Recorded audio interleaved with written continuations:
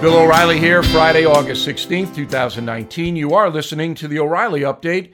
Here's what's happening today in America. Over the past few weeks, the attacks on President Trump have grown increasingly nasty.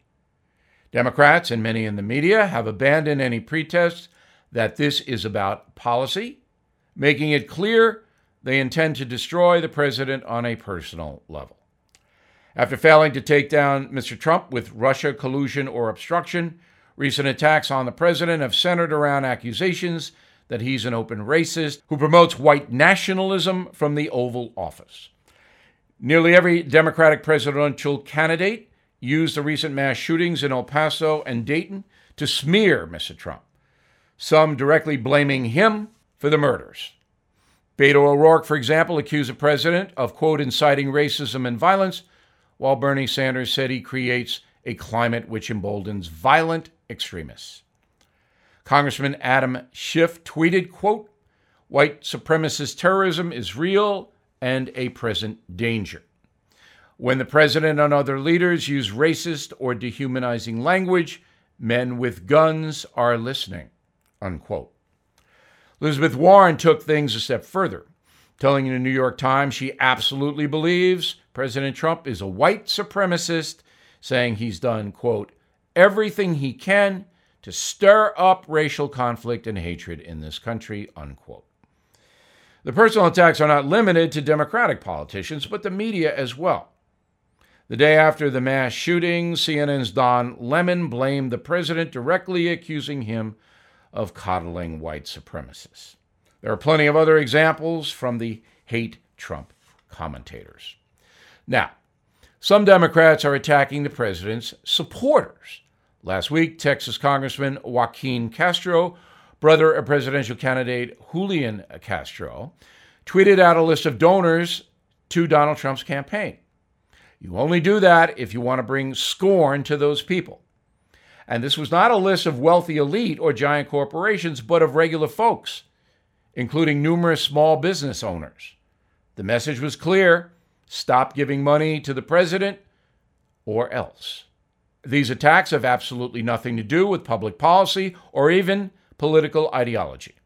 They are personal, nasty, and will no doubt continue into the 2020 election cycle. More on this in my message of the day coming up. We'll deal with the white supremacist thing moments away. The Amazon Capital One data breach just hit. 106 million of us just had our names, home addresses, banking information exposed. Forget credit card theft. Your far greater risk is home title fraud. Title fraud is rampant because identity thieves figured out the title and mortgage to our homes are kept online. Their big payday comes by forging your name off your home's title. So it appears they own your home. Then they borrow all your equity till it's gone. Forget your insurance, bank, or identity theft program. They don't touch this. Home Title Lock does. And they do it by locking down your home's online title and mortgage. The first 60 days after crimes like the Amazon server Capital One breach are crucial. So I got you 60 risk-free days of Home Title Lock protection. Claim your 60 risk-free days at HomeTitleLock.com and enter your home address to see if you're already a victim. That's HomeTitleLock.com, HomeTitleLock.com. Time now for the O'Reilly Update message of the day, creating myths. In 1933, most likely in a small smoke-filled pub, someone came up with the idea of creating a giant lake-bound creature to attract attention to a remote region in central Scotland. It was the middle of the Great Depression, and to say people were suffering economically in the Loch Ness area is the understatement of the 20th century. Things were monstrous, so why not create one? Maybe folks might go up there to check out the mystery, then spend money in the pub.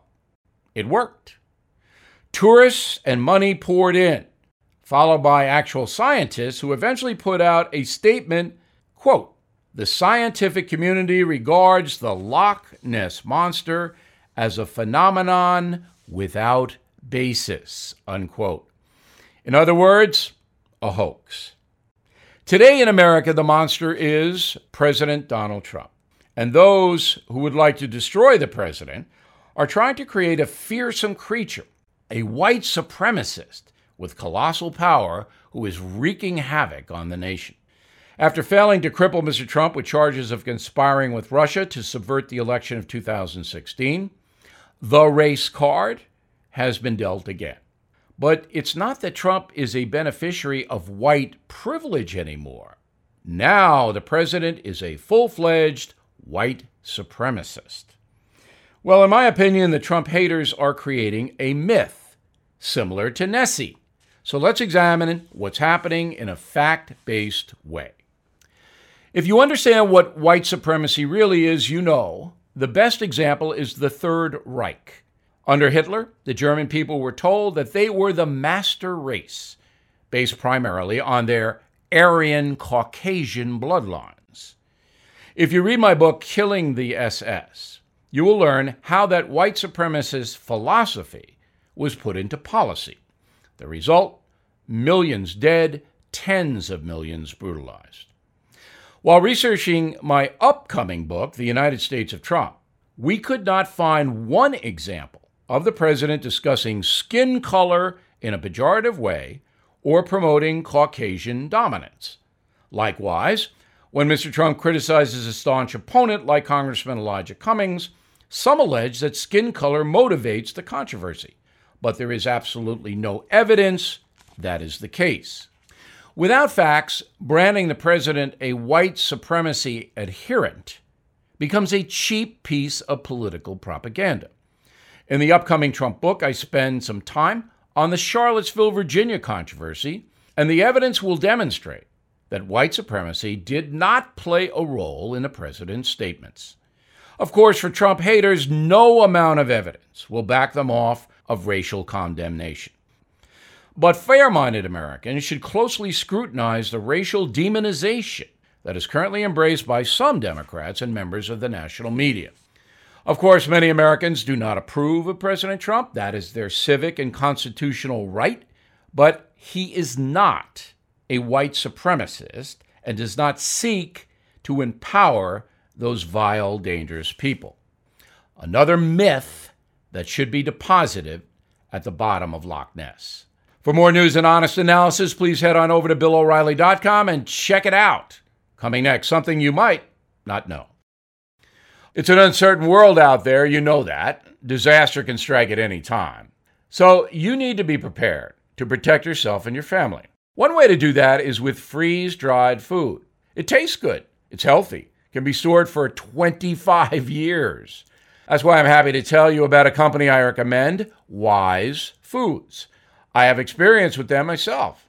During Superstorm Sandy, I lost power for 7 days, all of my refrigerated food done.